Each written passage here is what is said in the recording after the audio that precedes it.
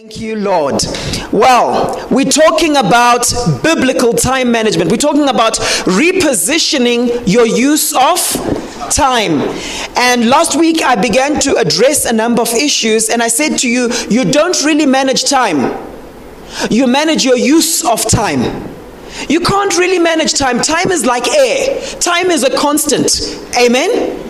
I can't manage the air around me. I can't just change it to, I don't feel like it being oxygen. Maybe just change it to hydrogen. I can't do that, right? I just breathe it. I just adjust myself. I put on a gas mask or something if I'm in environments that have lots of pollution. Amen? So you manage your use of time. So it's not so much managing time, but your use of time. You can't really manage time, but you manage your purpose. You manage your purpose. And when you know your purpose, you're wise with your use of time. So I don't know about you, but I want to maximize praise to God in every moment of my life. And I said to you that what tends to happen with a lot of people, they say, it's fine, I'm going to just chill for the next number of years. Then I'll really use my time wisely when I'm older and more mature and I'm more settled and I can't mess around. But it doesn't work that way. Why? Because every moment of my time is an investment. Amen? You don't spend time, you invest time. Right? So my question to you is, have you been killing time? Have you been spending time? Or are you investing time? Think about it. Amen? Just think about it. So God wants to take us to a place where we understand the law of sowing and reaping. The law of sowing and reaping. I sow my time and I will reap based on how I've sown my time. Is everyone following? And I think God is just so good as he gives us this revelation, because if you say I'll mess around with my life right now in the next number of years, that messing around is a sowing. And the Bible tells us that when you sow into the flesh, you reap corruption. What is corruption? Death. But he who sows into the spirit reaps eternal life. Isn't that powerful? So my question to you is, what are you doing with the gift of time that God has given you? Time is a gift, and God has given me time as a gift. I shared with you last week how the Lord rebuked me because I would keep complaining and saying, I just don't have time. I'm in a special case. I've got a very busy consultancy. I've got a very busy church ministry life, and I've got very busy kids. Amen?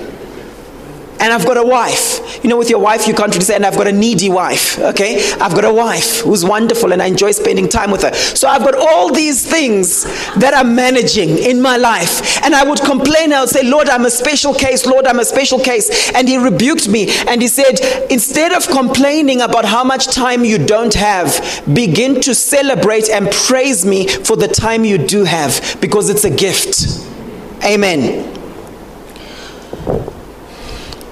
My goal is that each of us today can relinquish our time to the Lord. This is where we have a stewardship mindset that says, the time I have is a gift from God. And we literally let go. And we say, God, how would you have me maximize on glorifying Jesus with this next hour? You see, the deception many of us face is we think of life as many years, instead of thinking of life in moments.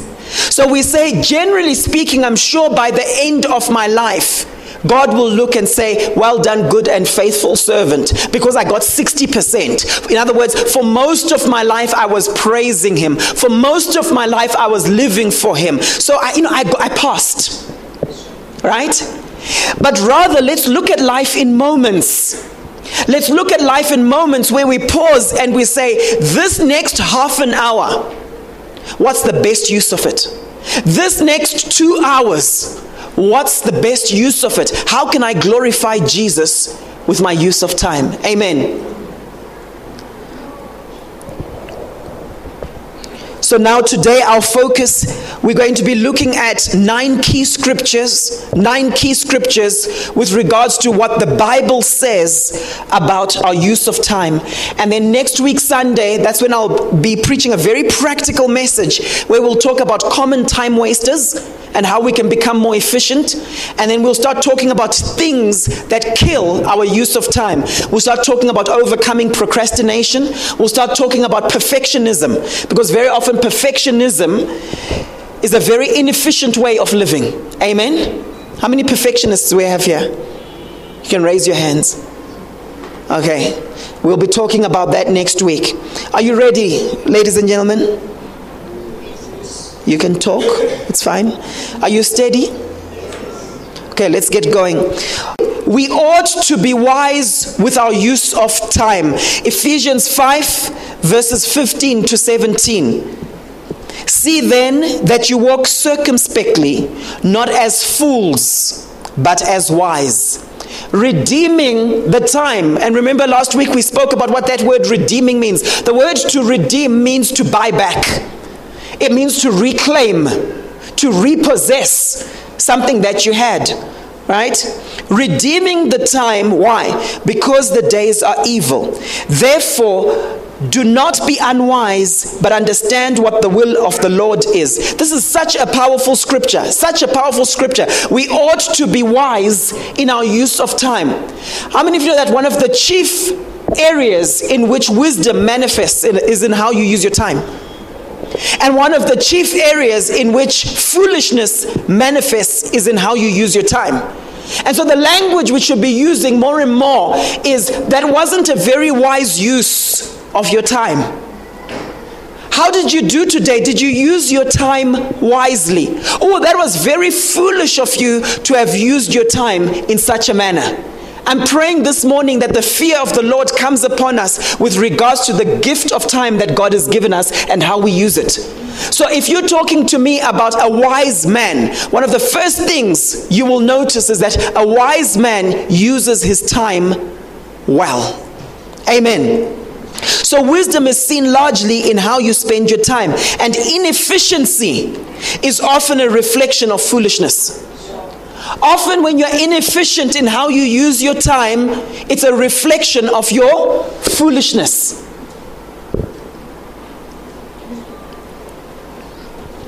Could it be that you're always tired, not because you have a lot to do, but you've been unwise in how you schedule your activities? Many of us complain and we say, oh, you know what, I'm so tired, I'm just finished, I'm not coping. Is it because you've got so much that you're doing, or is it because you're inefficient in your use of time? You're unwise.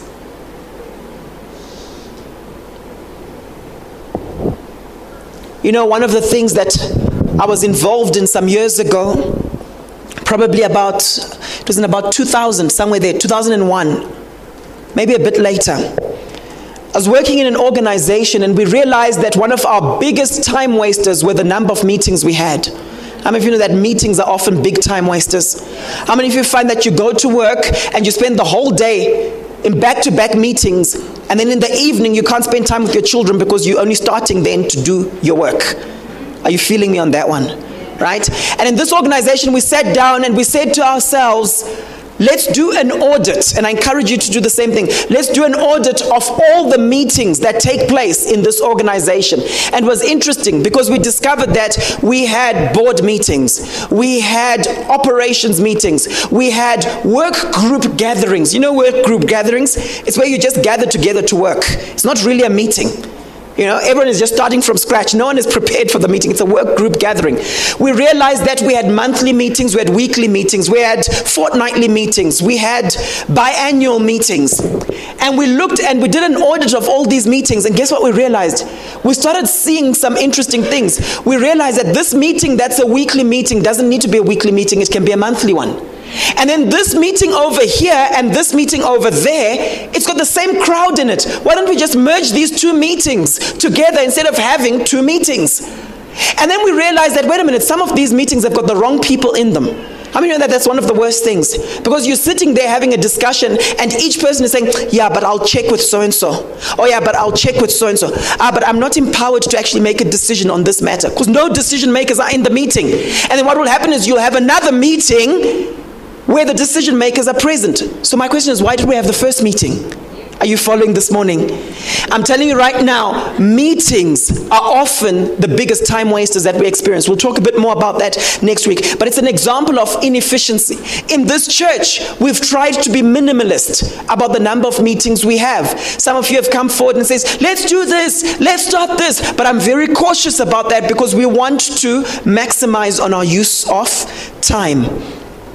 What are the time wasters in your life? Where are you being foolish in how you use your time? I've prayed over some people a couple of times and I've said to them, you know what used to take you months to do, you'll now do in weeks. That's redeeming the time. It's where there's a spirit of acceleration that comes upon you and people look and they say, how do you do everything that you do? It's because you've redeemed the time. Let's pray for each other this morning that we redeem the time, that we are wise in our use of time. Amen? I shared with you the story that has been used often about the oil. Right? If you didn't listen to the message, please just go and catch it on the website. I'm not going to rehash it. But about the use of oil. And this guy who was supposed to be managing a lighthouse kept on giving his oil to people who needed it. And then there was a big crash where ships were crashing. And people said, what happened? And he says, well, I used my oil for other things. And he says, we didn't give you oil to use for other things. We gave you oil to light up the lighthouse. And how many of you know that we've been given enough oil to do God's will for our lives? God's will never take you where His grace cannot sustain you. Whenever God breathes life into you, when you receive a prophetic word that you will do A, B, C, D, He also gives you the ability to do it. Isn't that wonderful? But one of the reasons why we derail ourselves from the purposes of God in our lives is we are distracted and we use the oil that God has given us to do what He's called us to do, our assignment. We use it for other things. Foolishness in our use of time. So we ought to be wise in our use of time. Number 2, there's a relationship between using time productively and knowing God's will for our lives. Isn't it powerful when we look in this scripture, we see that it says, therefore do not be unwise, but understand what the will of the Lord is. So in other words, when you don't know God's will for your life, you are being foolish.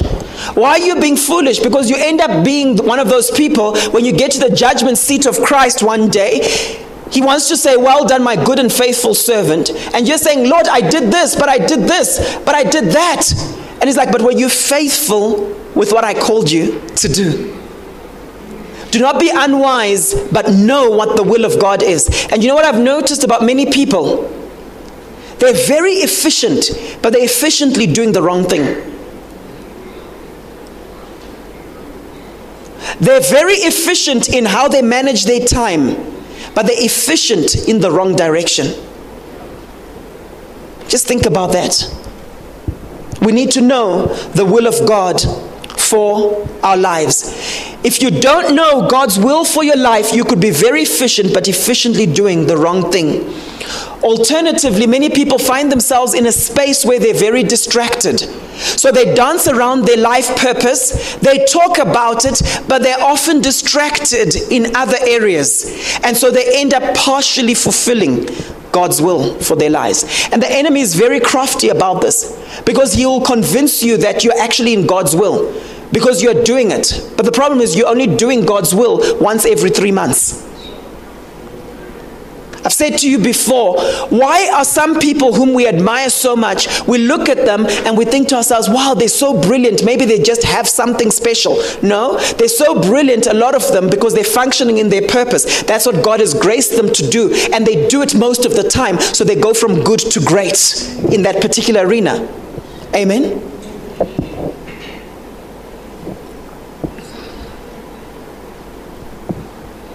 So there's a relationship between using your time productively and knowing God's will for your life. What is God's will for your life? What is God's will for you in this season? You see, many people will say, I am called to be a teacher of the word. That's fine, understanding the general purpose of God in your life. But how many of you know that if we look in scripture, it talks about the sons of Issachar? In 1 Chronicles chapter 12, verse 32, I'm going to read from the NLT. It says they were from the tribe of Issachar. Okay, that is one of the 12 tribes, right? It says there were 200 leaders of the tribe with their relatives. All these men understood the signs of the times and knew the best course for Israel to take. When you understand the season, when you understand the signs of the times, when you understand not just your general purpose, but the specific purpose for this season, you then know what course to take. That is wisdom. That is wisdom. You see, you might know that, oh, God has called me to be a teacher of the word. That's my general purpose in life. But what is he calling you to do right now? Is he calling you to go and study in a Bible school? Is he calling you to launch out and start a Bible school? Is he calling you to read as many books as possible? Is he calling you to shadow someone who's a strong teacher of the word? That is wisdom and understanding.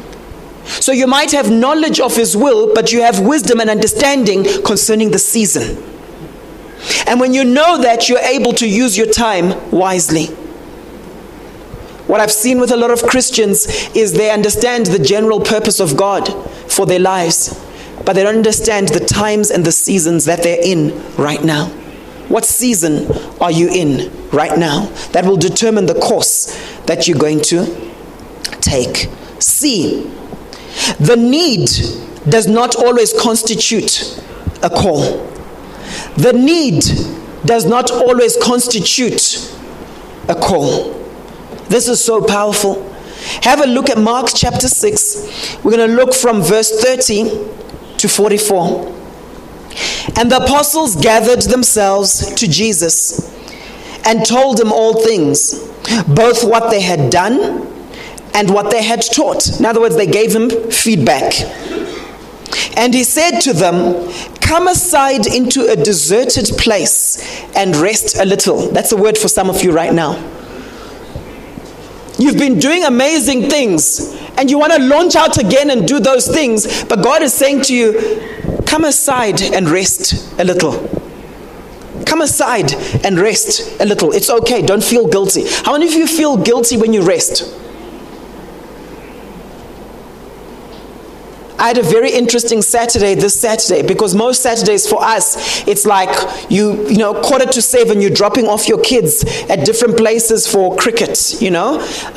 Friday afternoon, you would have had galas, watching them and so on, you know. Saturday, there's always something. How many of you feel that way? How many sometimes feel like you don't have a weekend? You don't get a weekend. Right? I'm seeing many hands going up. I see a hand there. Oh, it would be wonderful if this was an altar call. I see that hand. Right? And my wife and I were saying, when was the last time we had this? You know, it was after Ignite, right? Went to bed late, and I just thought to myself, and the kids were all at their grandparents, okay? That's sometimes quite nice. It's a nice novelty. And we're like, the house is so quiet. The house is so clean. Okay? I didn't feel guilty about it at all. But some of you, the moment you sit down, you feel guilty. And we'll cover this in the Freedom Project. Because for some of us, we have to come to a place where we're comfortable just being ourselves. Separate from our tasks, separate from our activities. There's some people who have to always be busy, and they're uncomfortable with silence. They're uncomfortable not doing anything. I just want to release you. It's okay. I know some wives are going to go home today and they're going to be relaxing, and the husbands are going to be saying like, hey, how come you haven't done this and this? Did you hear what the pastor said today? I release you. Okay. So I find it very interesting that Jesus says this. He said, come aside into a deserted place and rest a little. Those of you who are clever can say, hey, but it just says a little, not a lot, right? Then it goes on to say, for there were many coming and going, and they had no opportunity even to eat. Some of you, when you don't have the opportunity to eat, you think God is so proud of you, and you say, look how much I've sacrificed. I'm serving everyone. I haven't even eaten all day because I really love my family and I'm serving them. But Jesus here, the reason they took time aside is because they hadn't even had the opportunity to eat. It says, and they departed by boat into a deserted place. And the crowd saw them leaving, and many knew him, and they ran together on foot there. And I was looking at this, and I thought to myself, I'm sure it took them a bit of time, because Jesus had a shortcut. He had a shortcut. He went by boat, and then these guys went by foot. And I don't know how long it was that Jesus and his apostles and his disciples could rest, but it says, and they ran together on foot there out of the cities, and they went before them and came together to him. And going out, Jesus saw a large crowd, and he was moved with compassion toward them, because they were like sheep without a shepherd, and he began to teach them many things. But it came from a place of rest. So Jesus in his ministry had this balance between teaching the people, having compassion on them, and also going out to a deserted place. And for some of you moms, a deserted place might be just locking yourself in the bathroom just to escape from the kids for 30 minutes. Don't feel guilty. No, because you see it happening with a lot of working moms in particular. They work, and then they feel like, oh, but I haven't seen my kids. But you know what? Sometimes you actually need, we call it with men, we say cave time. I don't know what moms need, but sometimes you actually need that time out, that space, conserving your energy so that you're a better person to be around when you then pour into them. I've said this before, because you have some people, they come home from work and they're wondering, why are my kids so highly strung? And I say, they're absorbing you. You're passing on something. You pass on who you are, especially to the people you're in spiritual authority over. Amen? There's nothing wrong with self-care. There's nothing wrong with taking care of yourself. It's so important.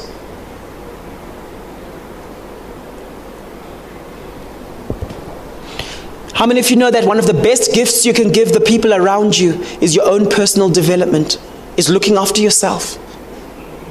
It's one of the best gifts. If you've got anger issues, working on yourself and dealing with that and always being in a place of peace is probably one of the best gifts you can give the people around you. Amen? And so we see that Jesus did this. And so what is this speaking about? It's speaking about boundaries, ladies and gentlemen. It's speaking about boundaries. When we talk about boundaries, it's what we call space boundaries. God has given you your space. When my wife got her new car, she said to the kids, no eating in this car. It's her space, no eating in this car. Amen? I know some people are thinking, Paul, how long did that last? Right? A space boundary is where you can say, guys, no smoking in this lounge. If you want to smoke, go outside and just watch what direction the wind is blowing. But no smoking in this lounge. It's your space. And Jesus had boundaries. The crowd is coming at him, and he just says, let's go to a deserted place by boat. Some of you need that. Some of you need that.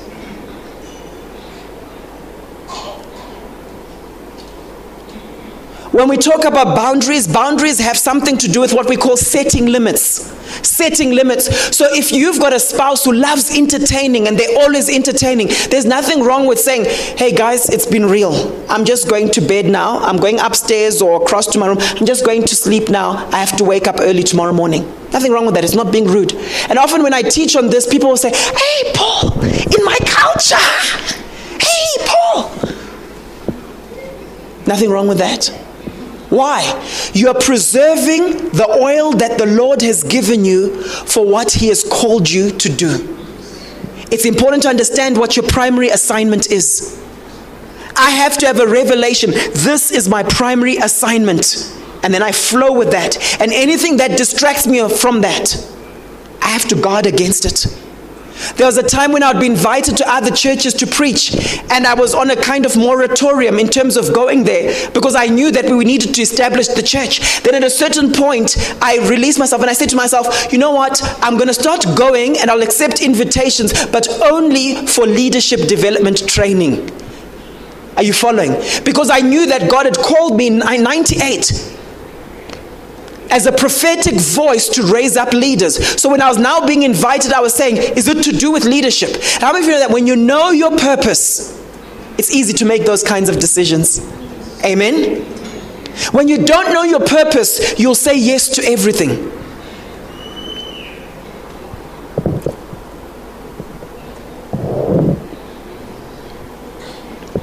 Many people today have collapsed boundaries. You see, on the one extreme, we have collapsed boundaries, where Paul doesn't know, where does Paul end and where does Sipiwe begin? And then on the other extreme, you have some people who've got rigid boundaries, where it's very difficult to break through into them. Please, if my eyes land on you, I'm not thinking of you, okay? I'm just trying to connect with the audience. You know, sometimes there's a pastor, you're preaching and so on, your eyes land on someone, and afterwards it's like, were you meaning me? I know you think I've got rigid boundaries. Were you talking about me? Right? God has called us to have healthy boundaries. Healthy boundaries. Amen. Each moment that you use is an investment. What are you investing in?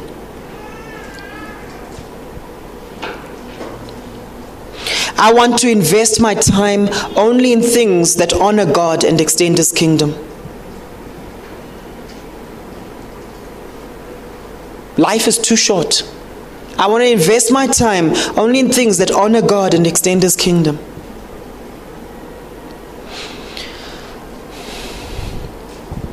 D. Our activities should ultimately be directed by the Father's will.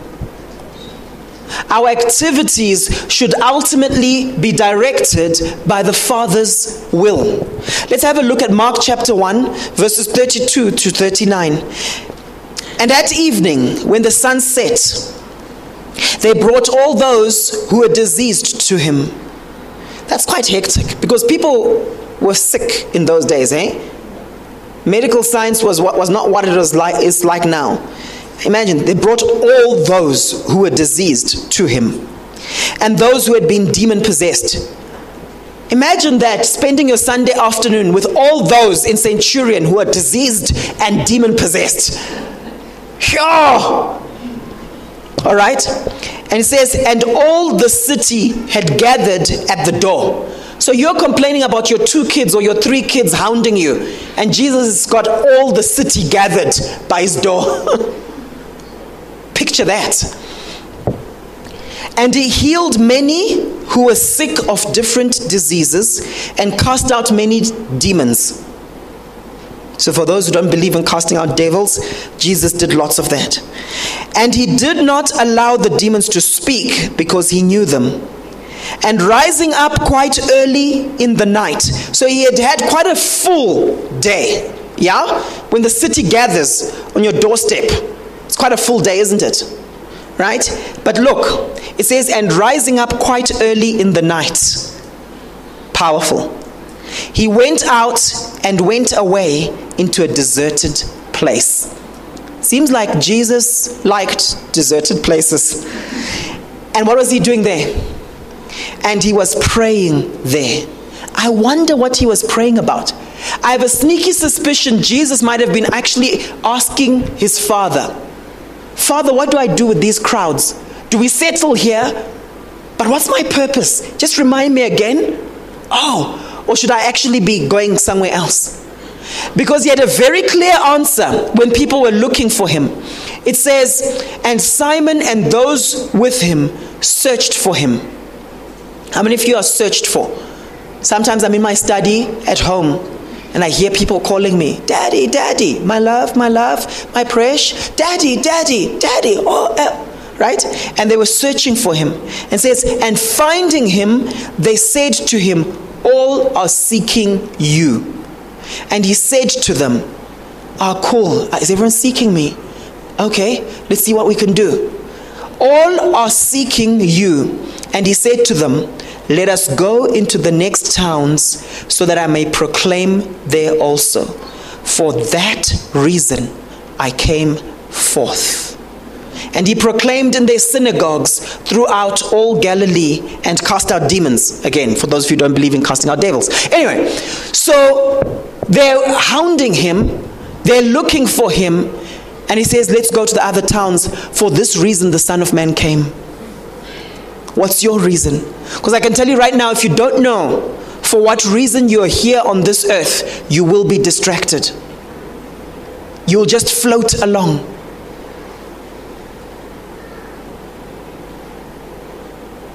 Amen. I've said to you before that the unprepared person will always be at the mercy of the prepared person. You'll always be on someone else's schedule, someone else's program, making them rich, just floating along, because you don't know your primary purpose. E. There is a time for everything.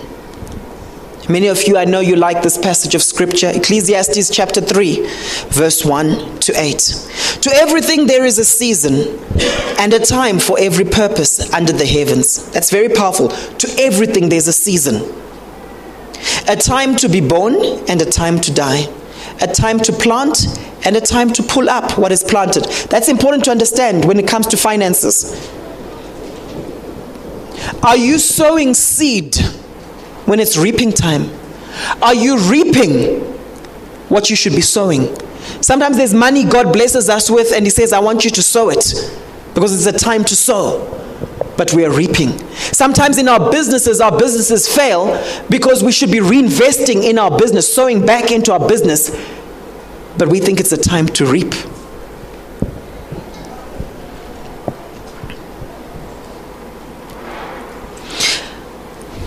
A time to kill are the things that need to be destroyed in your life. And a time to heal. A time to break down and a time to build up. A time to weep and a time to laugh. A time to mourn and a time to dance. A time to throw away stones and a time to gather stones together. A time to embrace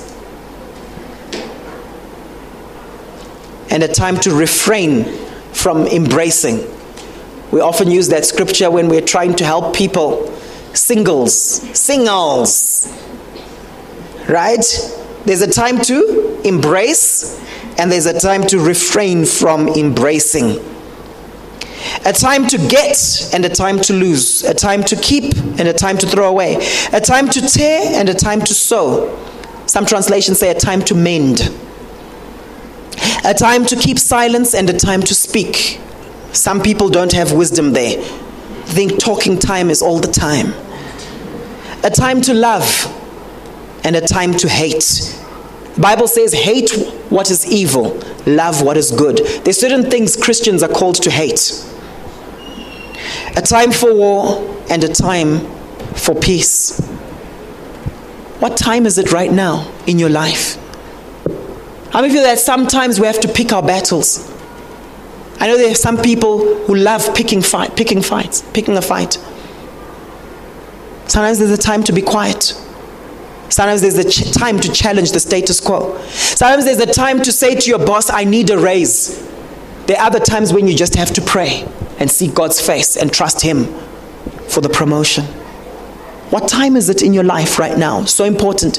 I mean, that one of the secrets to being strong in warfare, like in a normal battle, is doing things at the right time. If the ambush is just 1 minute early, it might be a problem. If it's 1 minute late, it might be a problem. Timing is crucial in warfare, and it's the same when it comes to spiritual warfare. Amen. F, God has timing for certain things. God has timing for certain things. Galatians 4 verse 4, it says, but when the fullness of time came, God sent forth His Son. You know, I've sometimes thought about it. Why didn't Jesus come in 2000? I'm not talking about the second coming. I'm just saying even the first coming. Why did it happen when it happened? Bible says, but when the fullness of time came, God sent forth His Son. And I know there are different theories about it and so on, but there's certain things that happen in God's timing. Amen? Now, sometimes we don't know how to discern between, oh, this is happening because it was God's timing, or it's happening because it was my own foolishness that delayed God's timing.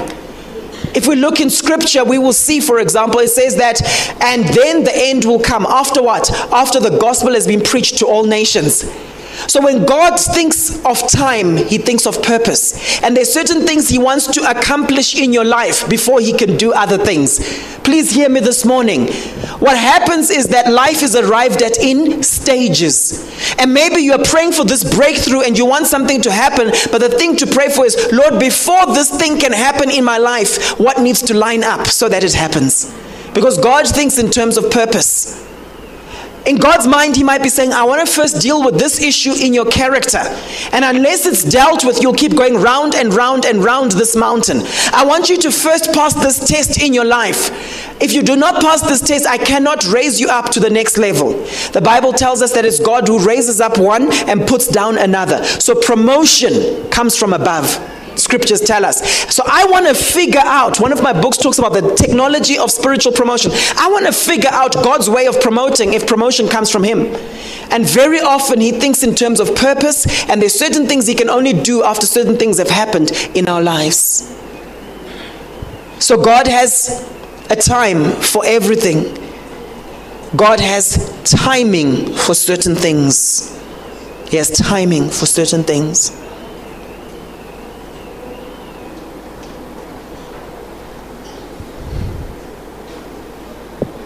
So that's F. And then G, we ought to conserve our energy levels by responsibly delegating certain activities. We ought to conserve our energy levels by responsibly delegating certain things. The people you care about the most, what do they need from you that only you can do? That only you can give them? I remember a particular lady, she's very high up in one of the banks, and I remember her saying to me, you know what, Paul? She's in her early 40s, an Indian lady, well known in business. And she said, you know what, Paul? I'm a good cook, but standing in front of the stove for an hour each evening is not the best use of my time. She's got 2 teenage daughters. And for her, she says to me, Paul, you know what, from 4:30 to about 8 p.m. every day, I'm doing homework with my girls. Paul, I can tell you all about what happened in World War II. I can tell you all about that. That was the best use of her time. But for many of us, culturally, we've got certain weights placed on us. That no, you're a mother, so you must do X. You're a father, so you must do Y. But ask yourself, based on the assignment that God has given me, what is the best use of my time? One of the things I learned some time back is that a lot of the things that I loathe, there's some people out there who love those things. I used to feel bad passing on admin tasks to certain people because I thought, that it'll be torture for you. How can I give you that to do? Until I realized that there's some people who love admin.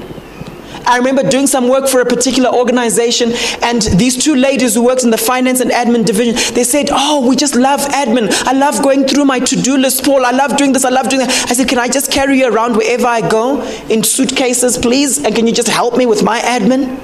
Amen. A lot of the things you love, someone else loathes. A lot of the things you loathe, someone else loves.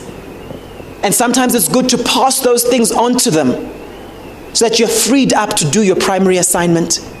Some of you have been trying to save money, and on that basis, you don't want any domestic help. But could it be, and I felt I needed to say this morning, could it be that paying someone to help you clean up and help you with certain activities at home will free you up to do your primary assignment? Could it be that training up someone at work, although it's going to take you time to do that, it will save you time 6 months down the road?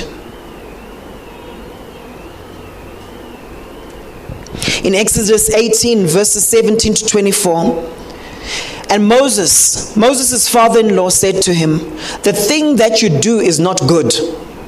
But surely Moses was doing good stuff. He was judging the people. His father-in-law says, the thing that you do is not good.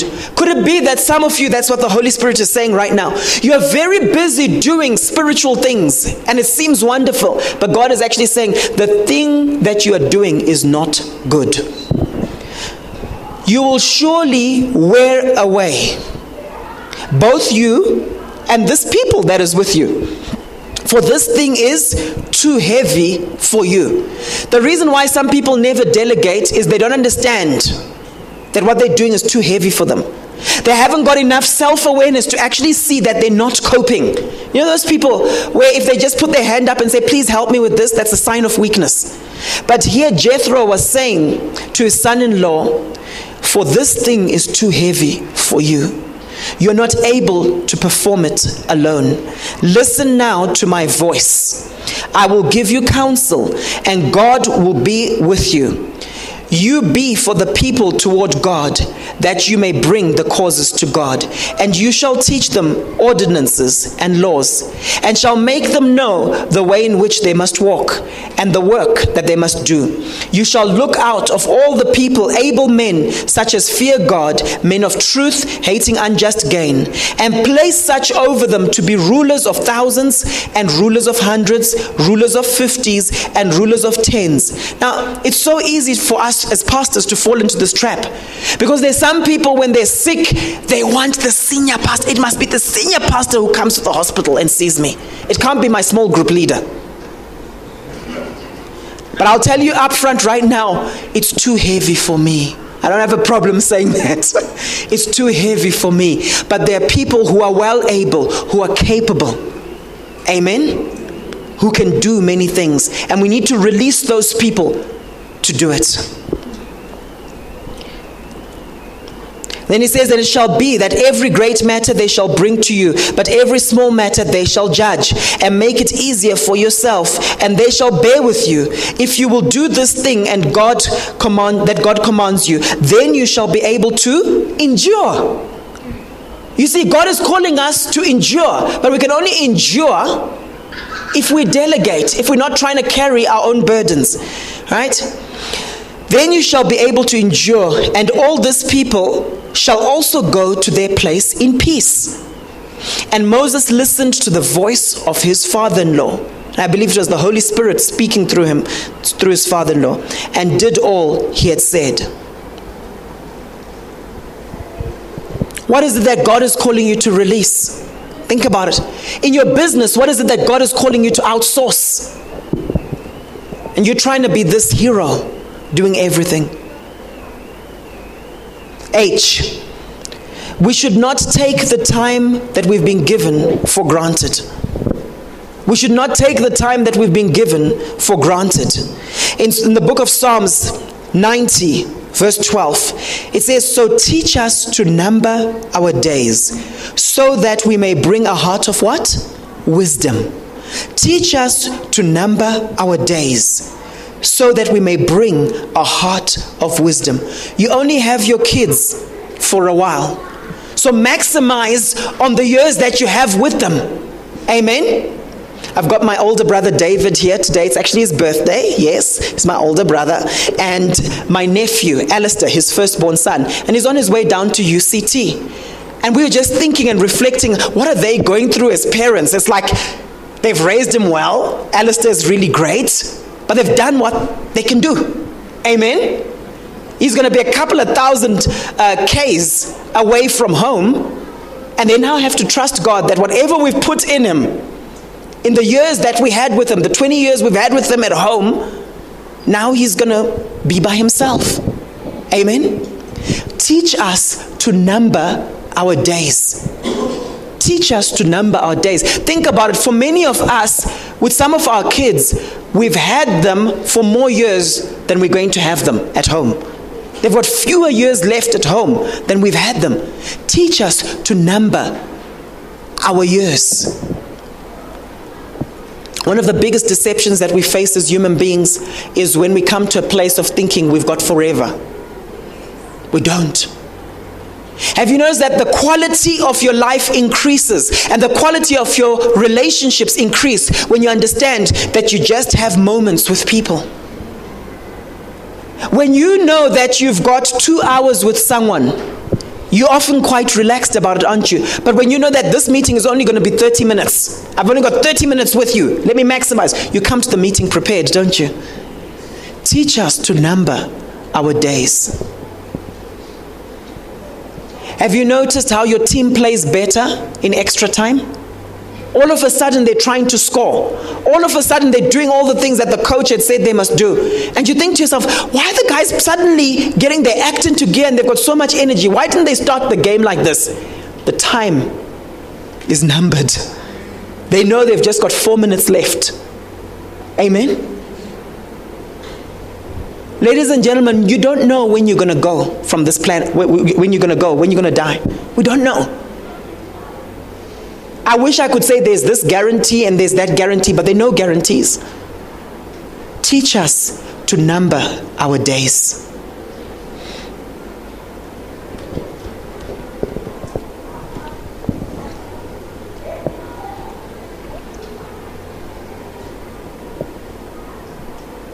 You don't know when your spouse is going to die. Teach us to number our days. How are we treating our loved ones? Teach us to number our days. We might have issues with each other. Do we waste time complaining, fighting, or do we say, you know what, we've got this gift of time, let's maximize on it? Teach us to number our days. How many of you know that cricket? How many of you like watching cricket? I know there'll just be a few hands only. Okay, Raquel Shuping, Emily, okay, Alistair, just a few hands going up, right? How many of you who didn't raise your hand would raise your hand if I had said, how many of you like 2020 cricket? Cricket where there's limited overs. They're limited overs, right? That's fun. Why? Because they have to maximize on every ball. Sometimes when we go and watch our kids playing cricket, we go and we watch them and then we're told, oh, they're playing 35 overs, and you see the parents complaining. We're like, hey guys. And you see the kids just blocking the ball.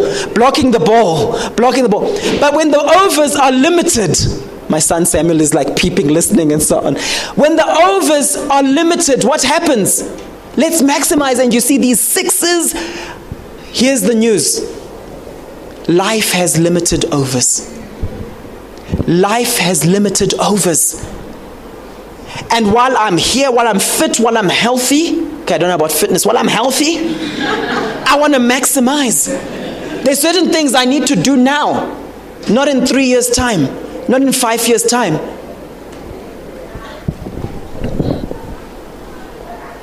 Let's not take the time for granted. Psalm 39 verse 4 says, O Lord, make me to know my end and the measure of my days. What it is, I know how frail I am. You're not going to be here forever. You're not going to be here forever. As I round up, I want to say this powerful point. We all have to give an account for how we used our time on earth. We all have to give an account of how we used our time on earth. 2 Corinthians chapter 5 verse 10. It says, for we must all appear before the judgment seat of Christ, so that each one may receive what is due to them for the things done through the body. How many feel the things we do through the body? We're going to have to give an account for what we've done through the body. Say to the person next to you, through the body. Okay. According to that which he has done, whether good or bad, we're going to have to give an account. Okay. Romans 14 verse 10 to 12. It says, but why do you judge your brother? Or also, why do you despise your brother? For all shall stand, not just a few people, for all shall stand before the judgment seat of Christ. For it is written, as I live, says the Lord, every knee shall bow to me, and every tongue confess to God. So then, each one of us will give account concerning other people, concerning himself to God.